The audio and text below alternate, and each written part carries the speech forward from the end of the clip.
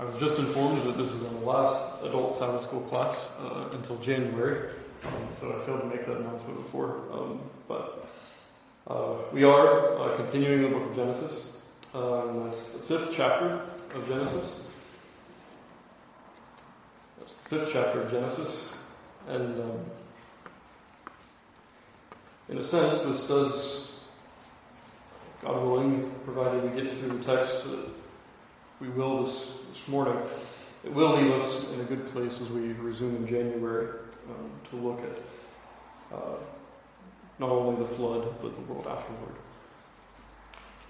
As we did the last time we were together, I won't read the text in its entirety first. What we'll do is we'll read just portions that we'll be taking up. This is really primarily for the sake of time. But if you would, turn with me in your Bibles to the 5th of Genesis, and we'll begin our reading there at verse 1. And we'll begin by reading just the first 2 verses. Hear once again the word of our God. This is the book of the generations of Adam. In the day that God created man, in the likeness of God made he him. Male and female created he them, and blessed them, and called their name Adam, in the day when they were created. Before we even come to this text, I think it might be useful for us just to step back and remind ourselves where we're at in the text. We are leaving really the first major section of the book. The first major section, you remember, begins with, in the Hebrew, that word toledot, which is translated often the generations of. In Genesis chapter 2, you have, of course, the idea that the writer is giving us the generations of the beginning, or what he calls the generations of the heavens and the earth. And that section goes all the way from really I believe it's the 4th verse of chapter 2 until the very last verse of the 4th chapter of Genesis. When we come to Genesis 5:1, again we run up against just another instance of that word, toledot. This is the book of the generations of Adam. This is a chapter marker, and we've been treating these as chapter markers all the way through. And so we need to see ourselves as entering into the next major section of this book. And this section goes from 5:1 all the way over, really, to 9:29. So this is a large section that encompasses, of course, as you just think in your mind, all the various events that are in view here. We have really almost a millennia and a half of history in this second section. But even within the second section, you'll notice that actually it can even be subdivided. So, this is the book of the generations of Adam, but if you come down, chapter 6, starting there at verse 9, you have the words, "These are the generations of Noah." Now, you might say to me, well, Joey, hang on a second. We're saying that toledot is a chapter marker. Doesn't 6:9 tell us that we're entering a new chapter? It would, if you didn't find in the very first verse of chapter 10 a repetition. These are the generations of the sons of Noah. The idea is that this is a subdivision within this second major division in the text. And that's how we'll approach it this morning. We're really only going to be focusing on this first part of this second section, verse 1 chapter 5 all the way down to verse 8 of chapter 6. And in this section, what you'll notice is the first 2 verses are certainly introductory. They're setting us up to understand all this to come. And then from 5:3 all the way down to the very end of the chapter, really, you have, of course, the genealogical table. And in that genealogical table, you have really a very straightforward list of names until you get, really, to chapter 5, verse 21. And then the narrator moves away from simply giving us basic names, ages, and who begat whom, to actually giving us greater detail about those who are in view. And that's crucial, because that sets us up then for that next subsection that begins in chapter 1 and verse 6. That takes us into what we refer to as the antediluvian world. That's the world before the flood. And that world is really given to us in the first 8 verses of chapter 6. Now as we come to the first 2 verses that I read to you, this introductory part of this section, you have here, of course, the words toledot. This is the book of the generations of Adam. And what's striking is, as I just read to you from chapter 10, verse 1, the patriarchs, when they think about world history, They think about this time, this antediluvian world, this world before the flood, between the fall and the flood, as really being bookended by two men. Adam on the one hand and Noah on the other. Consistently, that's the case. It is Adam and Noah. Adam represents the old world. Noah represents the present world. That's the idea in the text. And so as we continue, what you'll notice here, in verse 6, 9, chapter 10, verse 1, the emphasis is always placed on one of these two men. And so what we come to in this section is the old world. This is the world that we do not know. This is the world that we do not live in. Now, as we come to the second verse, you'll notice that the text reads, the Lord called their name Adam. Now, that's striking. In the Hebrew, the word there is Adam. And Adam, of course, you remember, means drawn from the ground. What the emphasis seems to be in this moment is just this. That Adam, who was created in the likeness of God, well, man, though drawn from the dust, is made imago Dei, made in the image of God. It's a paradox of sorts. The sense is that Adam comes from nothing, and yet he is the pinnacle of creation. It's a striking thing, isn't it?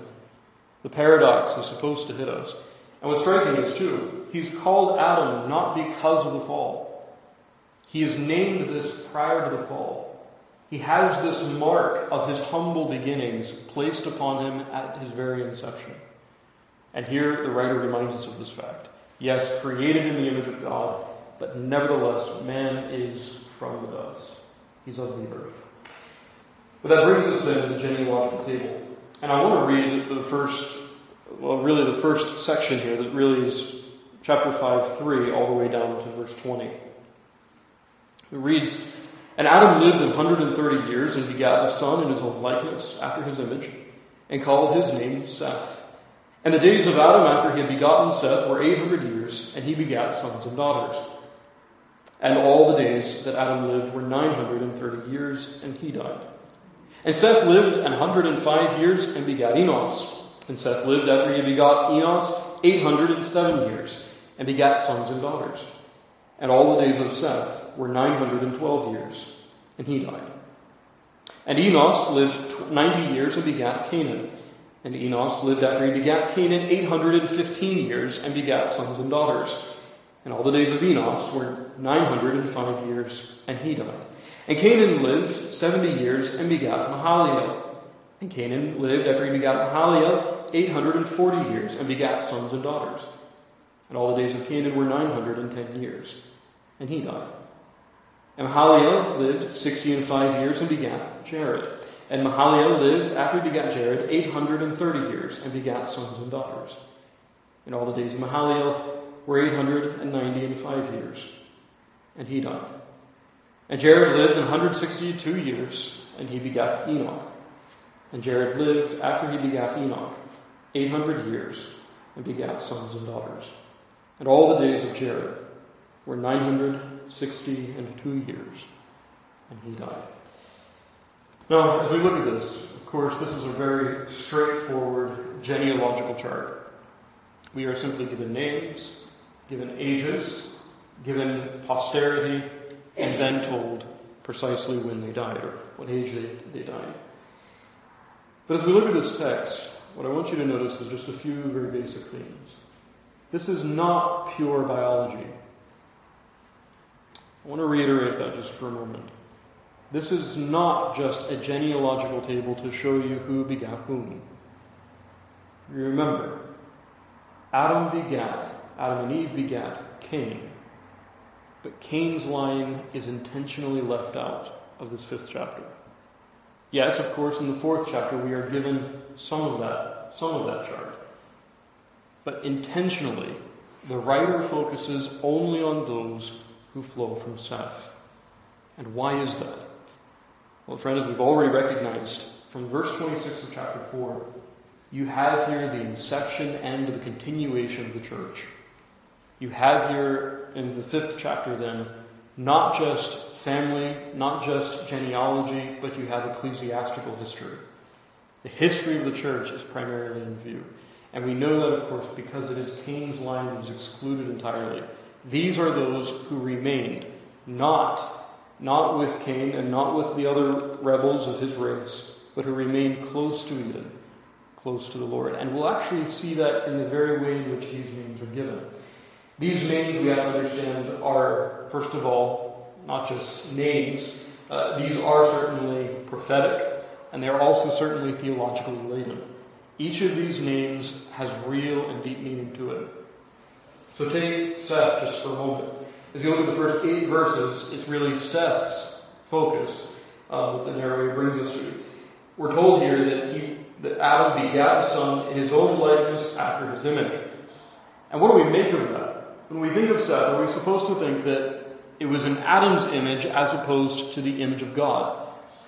In one sense, the answer to that question is yes. Emphatically, Adam is made in the image of God in the first 2 verses, but Seth is born in the likeness of Adam. Now, what do we make of that? Well, the reality is the image of God is not eradicated from Seth. It's not entirely destroyed in the fall. But it certainly is, to use Calvin's word, very much distorted. And Seth is brought in to the world with that distorted image. Yes, still created, image of God. Genesis 9, why is murder prohibited? Because man was created in the image of God. Men which are the similitude of God, James 3:9. The image of God remains, but it is now in man in a way very different than it was originally in his creation. And the narrator calls our attention to that.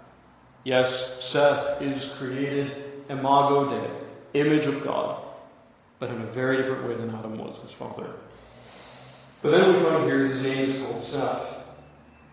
And the reality is, even the name Seth indicates for us the kind of thing the narrator is doing in this 5th chapter. Seth literally means replacement. It means replacement. Now, who is he replacing? Of course, in the end of the 4th chapter, it certainly does indicate that Abel is the one replaced. But the sense is, the replacement has taken place in such a way that really, this is the line that Adam and Eve identify with. This is the line that they claim. Now, we find here verses 9 to 11 that Seth begets Enos.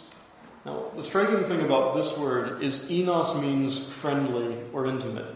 But if you just look at verse 26 of chapter 4, we get some sense here why he would be named this way. And to Seth, to him also there was born a son, and he called his name Enos. Now note this. Then began men to call upon the name of the Lord. And again, that phrase that we talked about weeks ago, being that idea of calling upon the Lord, is not understood, of course, in the most literal sense, as though men were not already calling upon the Lord in prayer. We already know they were worshiping God from the very beginning of chapter 4. The sense here is that they are calling upon the Lord in an extraordinary way. In other words, they are a revived people. And so what does Enos show us? After the fall, there is still intimacy with God. It's a staggering thing, isn't it? This moment of revival, Seth sees here. Enos is quite appropriate. Men may yet be friends with the Most High. Enos begets Canaan. Strikingly, Canaan is really just the form of the name Cain. And the name here means, that is, gain. Genesis 4:1, Canaan is there used by Eve to describe how she gained a son from the Lord. And the sense is that Cain really has been replaced. This is really for the Church of God, a moment in which they recognize that genuinely the Lord has made them a new family. Mahalel, verses 15 to 17, means literally, God is praiseworthy. God is praiseworthy. I want you to just think about that for a moment. As I've said to you from the very beginning, this is ecclesiastical history that we're looking at, and Mahalel very much explicitly indicates that. This is a family who is seeking to worship the Most High. And so, Mahalel represents for us this almost a gauntlet thrown to the family of Cain, that God is worthy of all praise. Let you boast in all the glory and all the might of man. but we will worship the Lord. That's what this family is crying. Yared, verses 18 to 20, it means literally to descend, but the sense is that of humility. He's a humble servant. Again, as we leave the 4th chapter, how strikingly different is that than, of course, the line of Cain. This line in the 5th chapter of Genesis describes themselves as worshippers of the Most High who are humble. And you remember at the end of the 4th chapter, Cain's line is described as being violent, proud, and boasters in themselves. But that brings us really to the end of the genealogical table, which is chapter 5, 21 to 32. And as I said to you, in this section of text, we're given more detail than just names. I'll read these verses to you. Starting here at verse 21, we read, "And Enoch lived 65 years and begat Methuselah.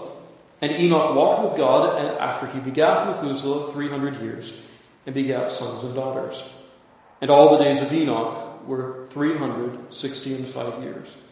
And Enoch walked with God, and he was not, for God took him. And Methuselah lived 187 years and begat Lamech. And Methuselah lived, after he begat Lamech, 782 years, and begat sons and daughters. And all the days of Methuselah were 969 years, and he died. And Lamech lived 182 years and begat a son. And he called his name Noah, saying, This same shall comfort us concerning our work and toil of our hands, because of the ground which the Lord hath cursed. And Lamech lived, after he begat Noah, 595 years, and begat sons and daughters. And all the days of Lamech were 777 years, and he died. And Noah was 500 years old, and Noah begat Shem, Ham, and Japheth." Now, just very briefly, as we're looking at Enoch, we'll come back to him in just a moment's time, but Enoch, his very name means to be consecrated, to be dedicated to God. And as we look at this text, it's the very self-same word that's used to describe a dedication of the temple. In 2 Chronicles 7, the king and all the people dedicated, that is, Enoch, the house of God. Enoch here is described as one consecrated, dedicated to the Lord. And then we're told that this one whose very name is consecration, he walked with God, and he was not, for God took him. What's striking is he was singularly close to the Lord. That's really everything that the text is indicating. And we will, of course, find in the Epistle to the Hebrews greater explanation of what's taking place here. But the sense very much is he walked close with the Lord. But as we'll see, the striking thing about this is that Enoch was dedicated. He was consecrated to God in a time of declension, in a time of rebellion. He walked with the Lord when so few around him were, when the church, even itself, was at that time making peace with the world. And so what we find here is a man walking singularly close with the Lord, and then he's taken in a moment of declension. He begets Methuselah, and the name Methuselah is a striking name because it means literally man of the sword, or of any weapon really. And the sense is there, this is a name that represents judgment. This is a name that tells the world, really for the first time in all of chapter 5, that things are not well. That there is really indignation from heaven falling upon the earth. This is really looking forward, of course, to the events of Genesis 6. And so this name that Enoch gives to Methuselah, this name of judgment and of certain wrath, really points us forward to what's to come. And even Lamech itself does the same. Lamech, Methuselah's son, means warrior or conqueror. That's what Lamech literally means. The sense of war, the sense of conquering now becomes very much high, as it were, on the thoughts of God's people.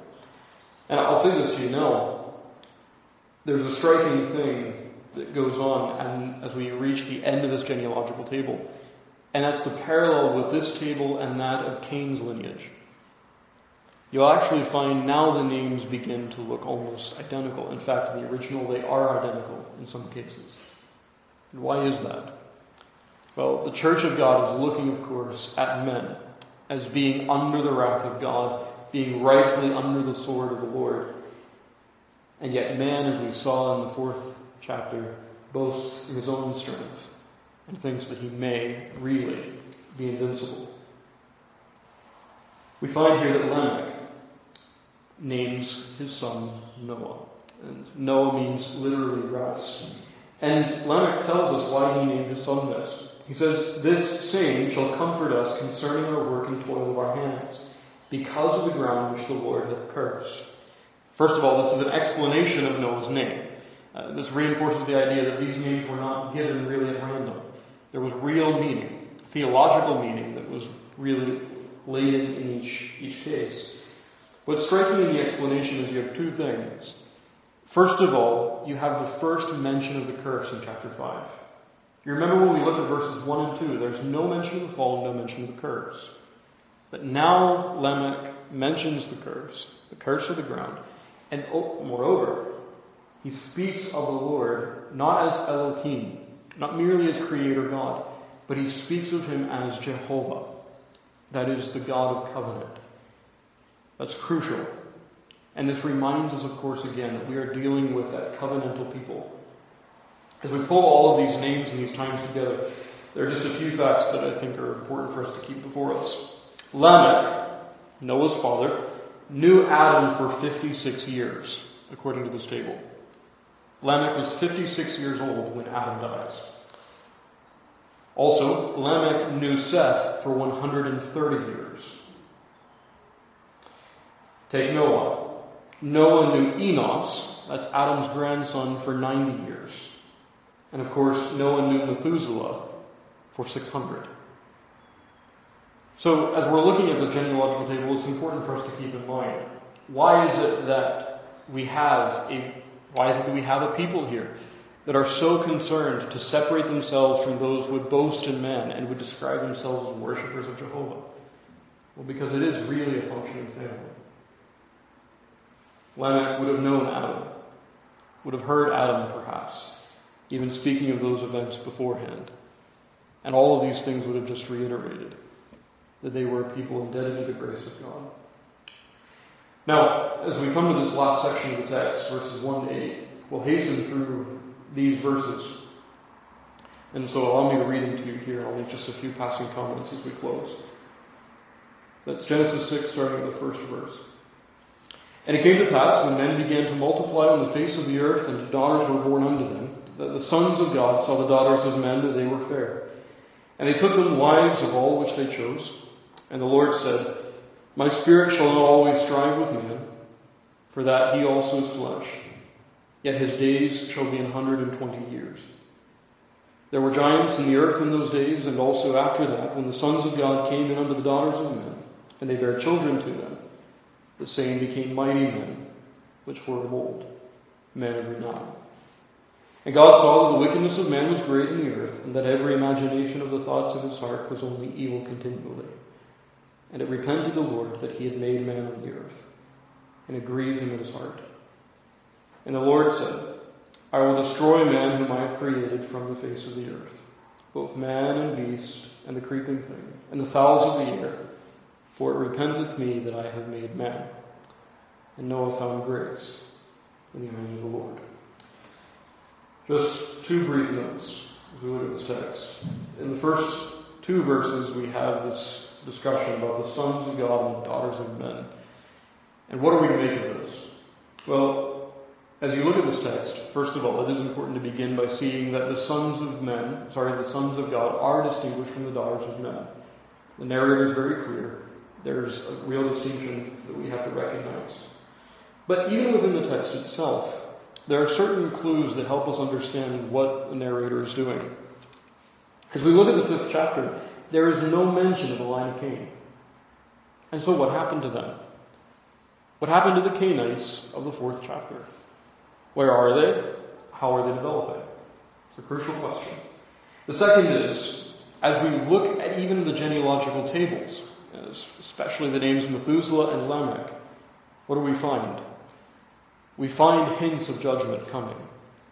We find hints that things are not well. And in fact, we're really looking at things not well, not just in terms of the world generally, but the sense is, and we find this reiterated in the 6th chapter, that things are not even well in the church. This is a time of declension that is inviting tokens of divine displeasure. And then thirdly, I want you to notice the focus. The focus of the narrator is always on, of course, the curse, sin, and grace. And if we hold all of these things together, we recognize, first of all, that the narrator has given us no mention of any angelic host. None whatsoever. The narrator is focused always on this family line and its relationship to God. And so what does that lead us to conclude? Well, as we look at Deuteronomy 32, we're told, of course, that God's covenant people are called His children. And also, the distinction between sons of God and daughters of men don't create any problem there either. Just to give you an example, Jeremiah 32. The Lord set signs and wonders in the land of Egypt, even unto this day, and in Israel and among men. Now, of course, the narrator there, the prophet, is not saying that Israel and mankind are ontologically, that is, in their very being, separate from one another. The idea is that there's a real distinction between God's covenant people and the rest of the world. And so what do we have in Genesis 6? Well, it's nothing fantastic. It really is still ecclesiastical history. The idea is in these first 2 verses that now this church of Genesis 5 that has been preserved by God, has dedicated themselves to His worship and to His praise, have now become mixed with that line that was east of Eden, that apostate line from Cain. The sons of God, the daughters of men, the declension of the church in the old world. And so when we come to verses 3 and 4, the Lord says His Spirit shall not always strive. Striking is, again, that's also an interpretive marker for us. He's saying here that His Spirit will not strive. Luther interprets this to mean that his prophets would not always continue with this particular generation. And he says that for a few reasons. Noah is called a preacher of righteousness. Enoch, of course, we find is also a prophet. And the Lord is saying here, as He will to Israel in later ages, His Spirit will not strive in the sense that He will not send His prophets anymore to this untoward, stiff-necked people. And so what does that lead us to? Well, that leads us to what you have in the last several verses of this section. God saw that the wickedness of man was great in the earth, that every imagination of the thoughts in his heart were sinful. The idea is that even though this is true of men generally after the fall, there's a sense in this period of time that the restraining grace of God was even more greatly limited, and man broke forth in even greater sin than before. He repented God that He had made man on earth. It's an anthropopathism saying simply this, that God is saying really that man has become so hideous that He will not even regard them as His original creation. I mean, they are so hideous, so malformed, that they hardly even resemble the man that was made in the garden, or before He was put in the garden. And yet at the very 8th verse, you have this blessed statement. In this age of declension, this mark of wrath, Noah found grace in the eyes of the Lord. This shows us just a few things. In the antediluvian world, the world before the flood, it was marked by grace. God had preserved His church, and also marked by declension. We also find, of course, that there's a hard line, originally, between the people of God and the world. The Canaanite and Sethite lines are distinguished until declension comes in the 6th chapter, and intermarriage and mixture takes place. But as you look at Enoch's translation, what you have here is a picture of judgment in many ways. Such a man who is dedicated, consecrated to God is taken. It's a striking thing, isn't it? Would it not have been great blessing to the church for such a man to have continued? Would it not have been such a great thing for the world had such a man continued to live? And yet the Lord took him. It was certainly a mark of judgment to that world, to that age, that such a man did not continue. But, of course, for Enoch, it was an incredible blessing. The Lord would preserve his own, who stayed faithful to him in a declining time. And that really is the application as we close. There's so much more that I could say, but the question that this text raises to us, of course, is, are we drawing close to Christ in an age of declension? Are we like Enoch? We'll close with a quote from James Reddick here to that point. The more that Christ is rejected and despised by others, the more he is to be beloved by his own. We find even in these earlier chapters, these early years in the church's existence, that very thing. Even in a time of declension, God's people will cling close to Christ, despite the malice of the world. May we be such people ourselves today. Well, let's close with prayer.